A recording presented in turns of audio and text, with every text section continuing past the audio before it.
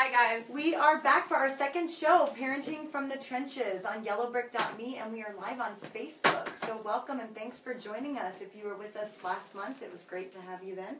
Yeah. And I am Dr. Amy Alamar. I'm Dr. Kay. And this show is really for you. We're going to talk about news, we're going to talk about research, we're going to talk to experts, and really it's all about pulling together information to help support families and parents to build stronger communities. So we're always interested to hear from you, and at the end of the show we'll address questions from our audience. If you have any questions or you want to continue the conversation online, we actually have a new tiny URL that we're trying out. It's bit.ly/PFTT2. That's Parenting from the Trenches 2, and that's for episode 2. So we'll hopefully number those so they go along. We also can be found at yellowbrick.me, and you can message us at yellowbrick.me. So without further ado, we'll just jump right in. Today's going to be a serious topic. This is a really serious topic, and I'm really excited that we're putting this forward, episode 2. So because I think it's so important.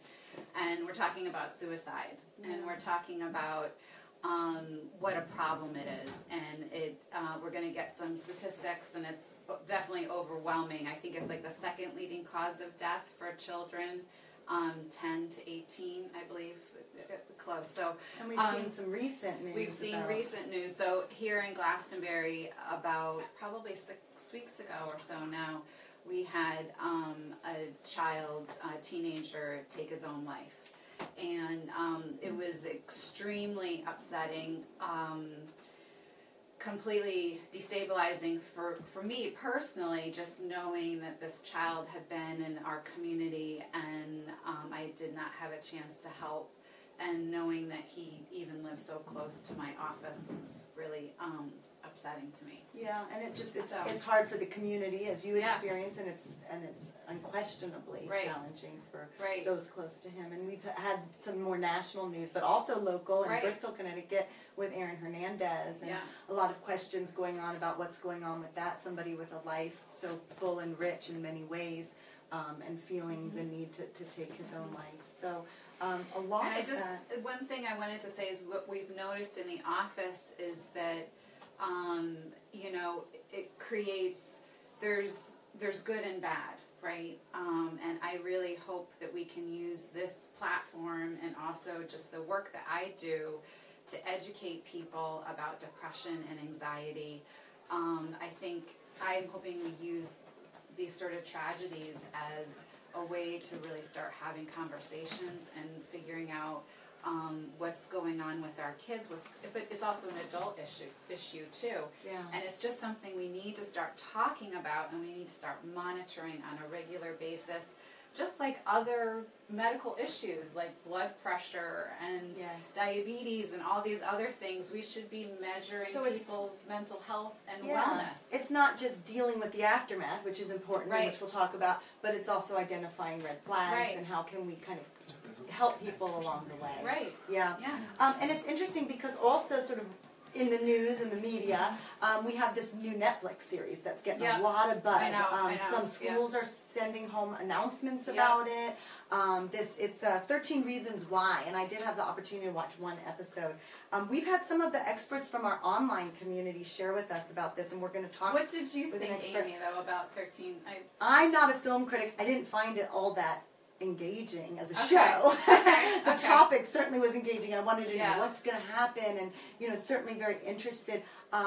Very nervous to watch with my kids, and my kids have asked if they could watch. And we have a couple of our experts wrote in, and I want to share this because this is one take on it, right? So we've heard from some schools that are nervous and sending out notices about it.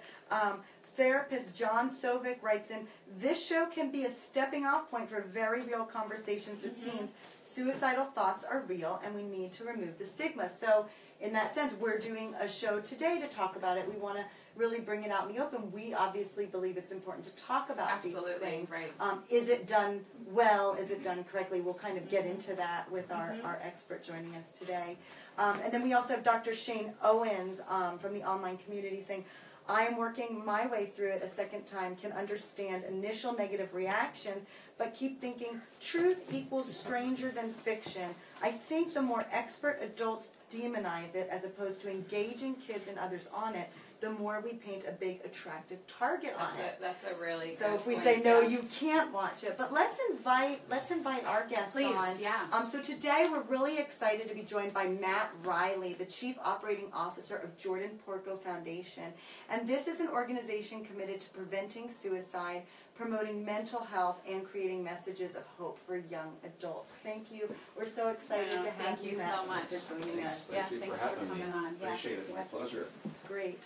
So you've got an impressive background. You've kind of got Thanks. a mix of business and healthcare and communication. So seems like the right mix to be bringing this to life. I think you used the word expert. I'm reluctant to Own to it. rise to that, but Own it I'm today. not a clinician, but I'm a father who lost a child to suicide, so I have that personal connection to the work, to the industry, and obviously as an executive with the Jordan Porco Foundation, I'm in the work every day. So I'm delighted to be here. Thank you so much for having me.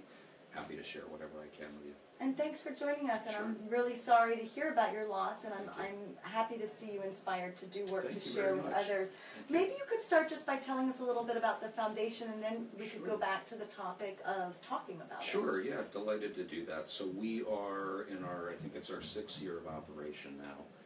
We were founded after the suicide of Jordan Porco, the namesake of our organization, while he was a freshman in college up in Vermont.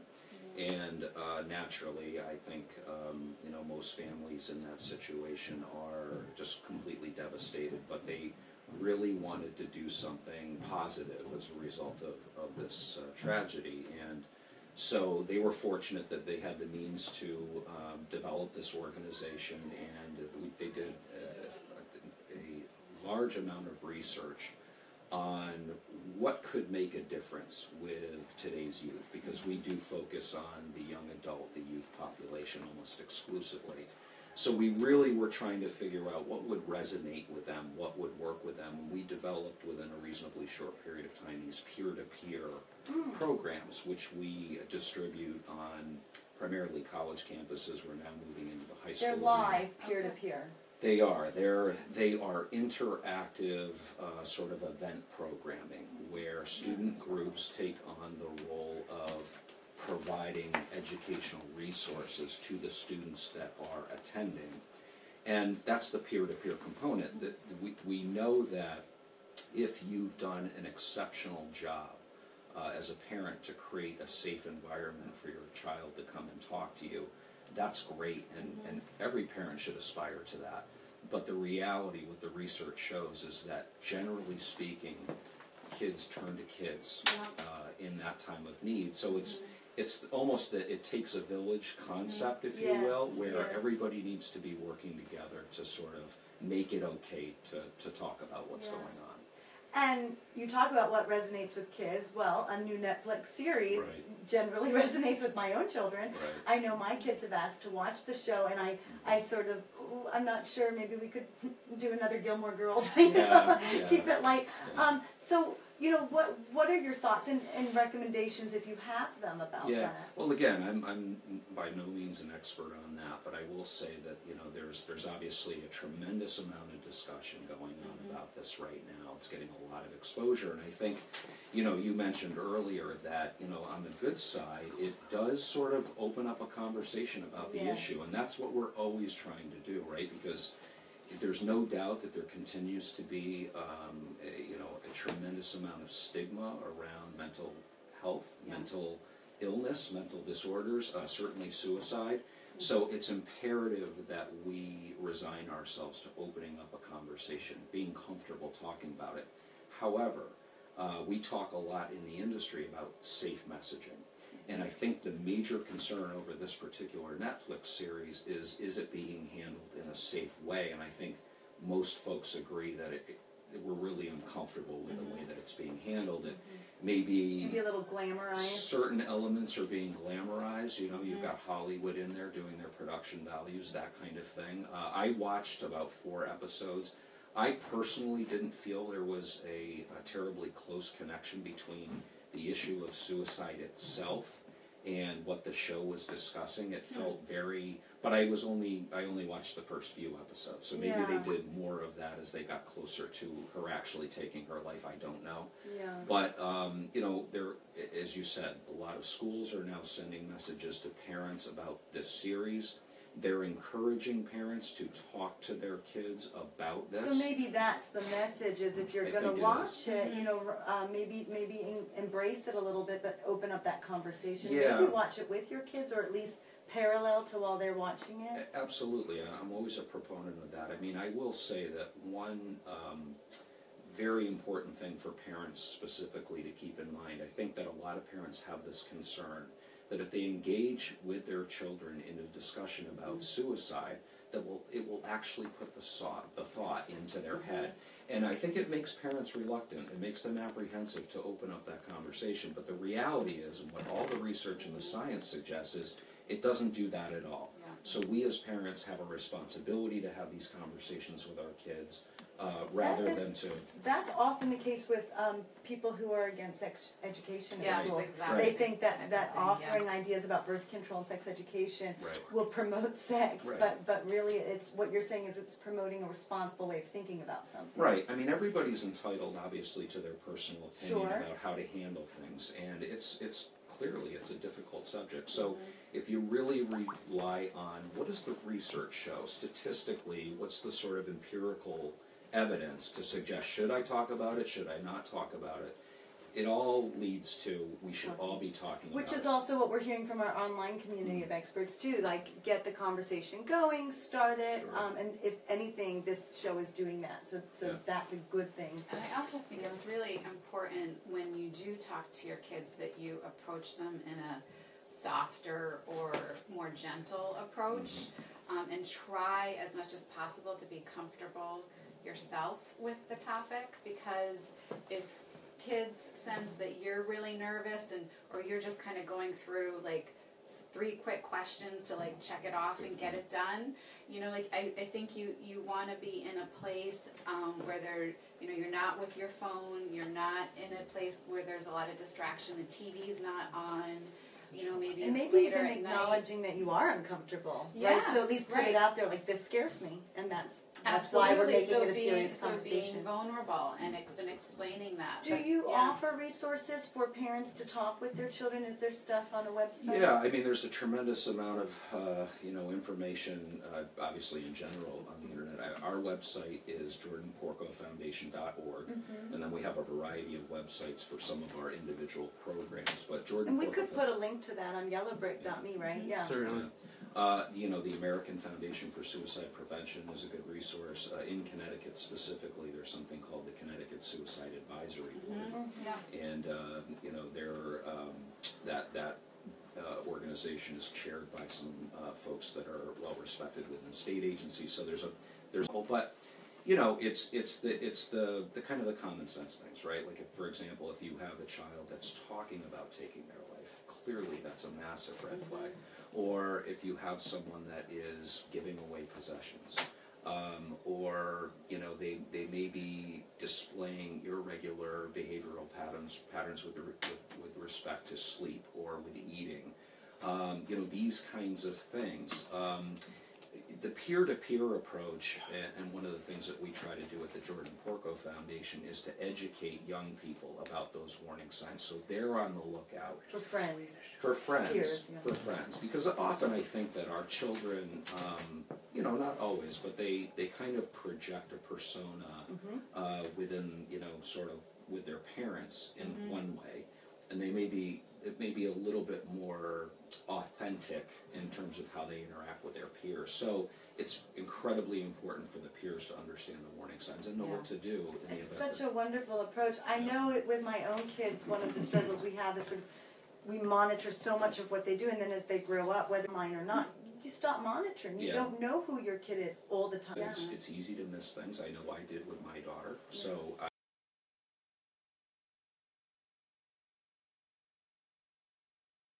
So vigilance is super important. It's one of the most important things. And to your point earlier, you know, I think one of the main things that we need to do is we need to treat mental health in the same vein that we treat physical health. Absolutely. We do. It's that stigma you talked about. Exactly Sometimes correct. it's seen as like uncool to have a mental health issue. Because yeah. we don't understand it, we don't, we're really not Scares comfortable us. with it, but we have to be.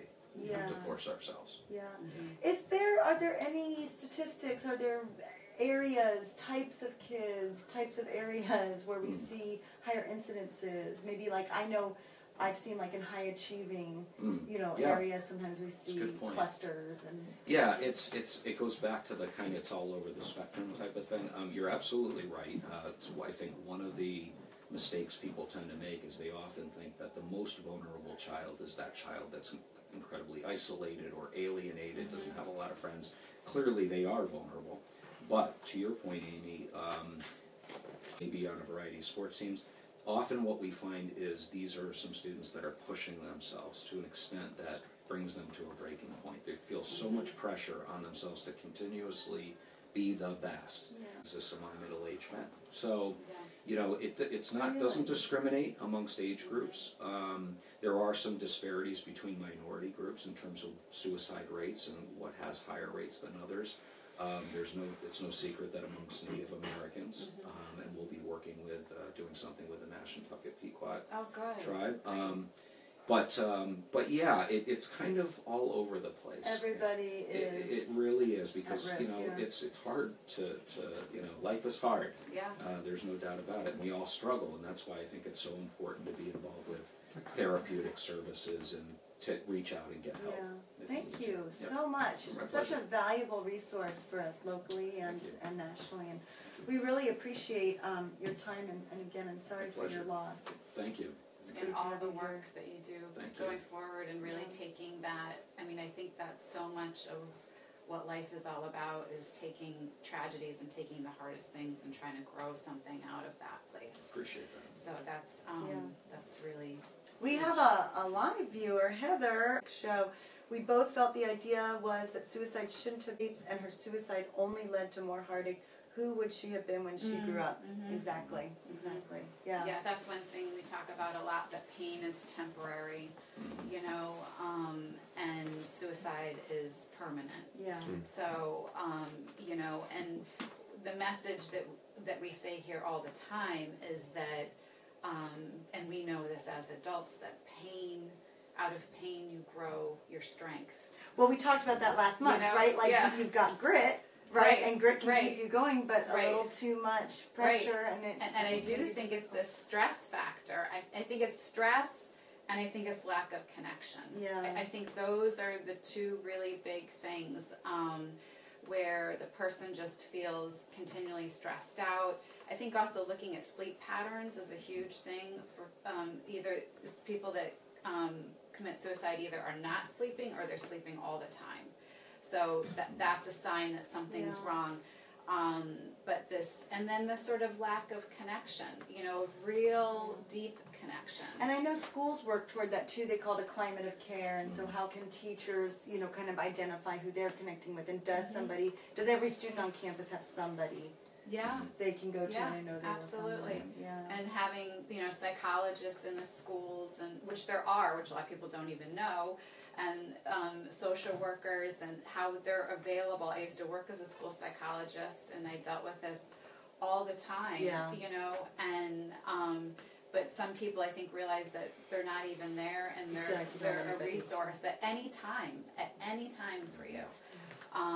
So I think it's making people aware of the resources, but also making people self-awareness, because I think sometimes it just becomes, oh, this is the way I am, and yet as adults we know that you go through lots of stages within your life, some are really great and some are not so great, and you got to just keep going, and you got to find things that keep you afloat, for some days it's day to day or moment to moment, but that won't go on forever. We know that. Well, thank you so much for joining us. My pleasure. Thank you so much for having me. Thank you. Sure. This is the time in our show that we're going to transition to audience questions. So we've had some emailed questions into us, and thank you for watching and for sharing your questions, and we encourage others to write in, so you can message us again at yellowbrick.me, or you can email us at fromthetrenches@yellowbrick.me. So our first one is Jessica from Texas. Okay. So welcome, Jessica from Texas. Thanks for watching. My only child, who will be turning 10 in the summer, has been accepted into the GATE program for 5th grade beginning this fall. The program is not at her current school, which she attended since kindergarten. While she's qualified for the program, she's very shy, and I can't help wonder if putting her in a new school will have a negative impact on her. She'll change schools when she reaches middle school. How do I know what's the best decision for her? And this is a great question. For those of you who aren't familiar with GATE, it's usually an enrichment program. It can work differently in different schools. So it can be an all-day program. It can be a before school, after school program. And my knee-jerk reaction is, Jessica, if you're having this concern and you feel like, you know, she's already thriving in her current school and she's engaged academically, there are other ways you can enrich her. You know, her academically. You can do after-school things yourself. You can talk to her teachers. You can find out what the GATE curriculum is. So if you're as nervous as it sounds like you are, and she is engaged, I would say keep her, because she's going to switch to middle school anyway. Same thing. There's always time for honors and APs. And you can do Khan Academy, and there's so many incredible enrichment opportunities online, or just even do sort of the Montessori approach and see what she's interested in, and then have her develop a project out of that. So I would say go with your gut. If you feel that she's not engaged academically, that might be the time to consider. And if you're nervous about her socially in that circumstance, and you choose to make the decision, then be sure to talk with her teachers and with her and make a plan for this transition so that she feels comfortable, and she may re-engage with her other friends when she reaches middle school. We've got Karen from California. Hello, Karen, out there in California. Okay. Probably warmer than us today. Yeah, sure. The only thing my daughter wants for her 10th birthday is her own YouTube channel. There are many kids that have their own channels, but in today's world, it's very frightening. Is there a recommended minimum age limit or parental controls oversight that we should follow in this regard? I think it's wonderful that her daughter wants to. I think that's a really interesting thing, and the way I look at it is that, you know, we can monitor that, right? So I mean, I don't think there's a lot of harm in it, because I would just recommend to monitor it. And she wants to put up some videos or music or dancing. Well, going back to the conversation, right? We're always going back to conversation. But talking to her about it, and like if she sees how hard of a conversation or a decision this is for you, then she's starting to understand the gravity and why. And so bringing in the digital footprint, like what is a digital footprint? Why would I be nervous about you putting these out? But go on and explore. And I think there are some age limits. I think YouTube would be 13. I have no idea. I think it's 13. I'm not sure. But you can get around that by doing shared accounts with her, or she can use your account. Or I think maybe sometimes with parent permission, younger kids can open accounts. So I wouldn't let it stop me. I think it's a great outlet for her to be creative. And the truth is, this is how kids are socializing these days. So we can either get on the train and enjoy it with them and learn a little bit more about who she is through her videos, or, you know, we can say no. In the end, it's up to you, and you know your child best. And if you feel like this is going to be detrimental to her, then, you know, absolutely go with your gut. Yeah, the one thing, question comments. why. That's the only thing I would worry comments about. on her videos. Making sure that you know, she would be okay if there ever were negative comments or be posted. Careful who she shares with. Maybe she doesn't share everything publicly. So I think those would be the questions that I would go through, you know, just to kind of make sure. But maybe try it and see how it goes and monitor it closely. She's only 10, so I would definitely monitor I just very think closely. the biggest issues are the kids having negative comments come in through social media, and then that's just like, for some kids they're like, whatever, I'm going to do my thing. And for some kids, it's like crushing. So I think you have to know your kid well enough. That's a great point. And keeping your network kind of closed if possible. Absolutely. Like inviting in only people. Yeah, I don't know all the ins and outs. So I know my daughter on Instagram can choose who follows her, and she can choose whom she follows. So we have a rule that it's people she knows and trusts, because those are pictures that, you know, she finds dear to her. So I think that would be a good rule of thumb, but great point on the comments. And then we have Darcy from New York. Thank you, Darcy, for your question. She says, oh, this is a tough one. My question is maybe less about parenting itself and more about parenting in a couple.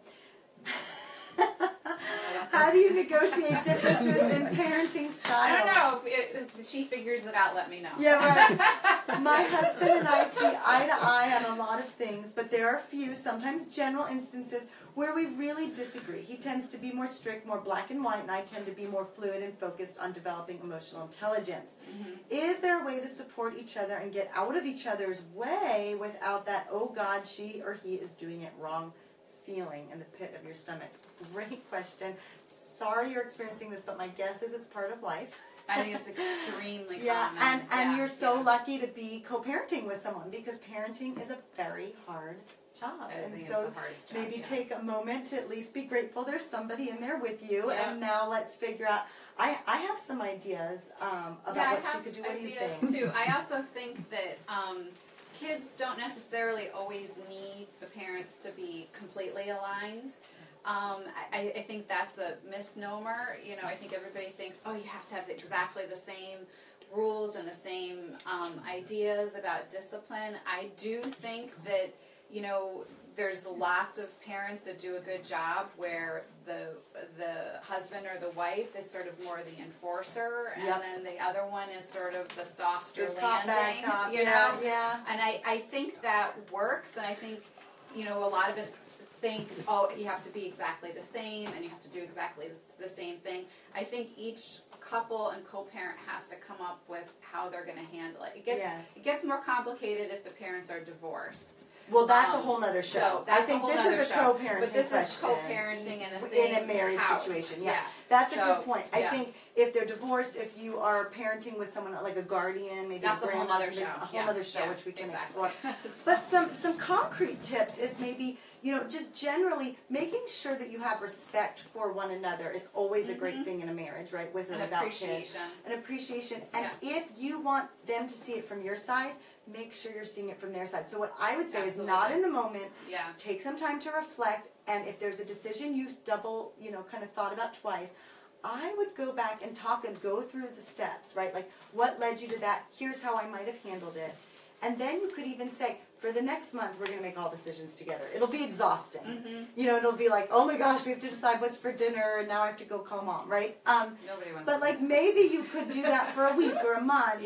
Try it out to kind of see where you're coming at in decision making. And I think you're right. Like, a kid doesn't have to have the same thing coming from. It's good to see that there's disagreement, but make sure that you are on the same page. That you have, and you're not angry with each other. Yes, you know, but sort of opinion. recognize that you have.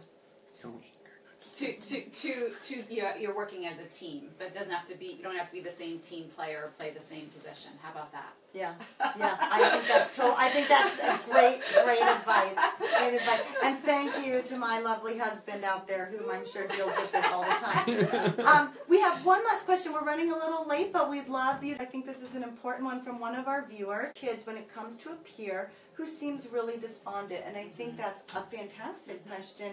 And I think it is coming to you to talk about what I always this question of suicide comes up either in a school or in a community.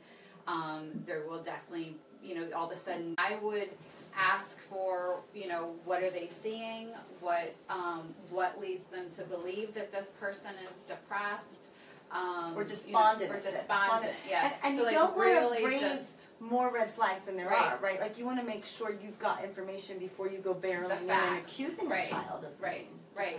But then, you know, I am really, I always err on the side of caution. So I have been in this business for a long time. I've seen a lot of things. I am never afraid of calling a parent or letting somebody know that, you know, these are some of my concerns. I really think we need to start having conversations, or we need to start talking about these things, whether they're in my office or just even within the community. I am like the first person who's going to get on the phone and just call and just check in and see from a place of caring. Yeah, and for the person who's not got the background like you, maybe the message is, if it feels bigger than you, ask for help. So call the school psychologist. That's right. Call your pediatrician. You know, there's a lot of resources out there. I would call for the you. School. And go on the Jordan Porco Foundation website. You know, go get some some tips and feel confident in But how don't you, be afraid don't be of afraid. this. I mean, I think that's the biggest Yeah, thing. and I'm not Don't be sure that afraid. all parents would be comfortable approaching another parent. So if that's your, and that's maybe not appropriate all the time. So reaching out for your other, but don't be afraid to reach Yeah, out so for some call help. the school. Yeah, You know, I yeah. would call the principal and let the principal handle and the school psychologist with that Yeah. student. Absolutely, but don't hold on to You information. don't do something you live to regret. No. Yeah. No. Yeah. Chances are it's nothing, but we can't take. Chances are we it's can't acne, take, we right? can't take a blood test for it. You know, so it's Yeah, right. So yeah. Well,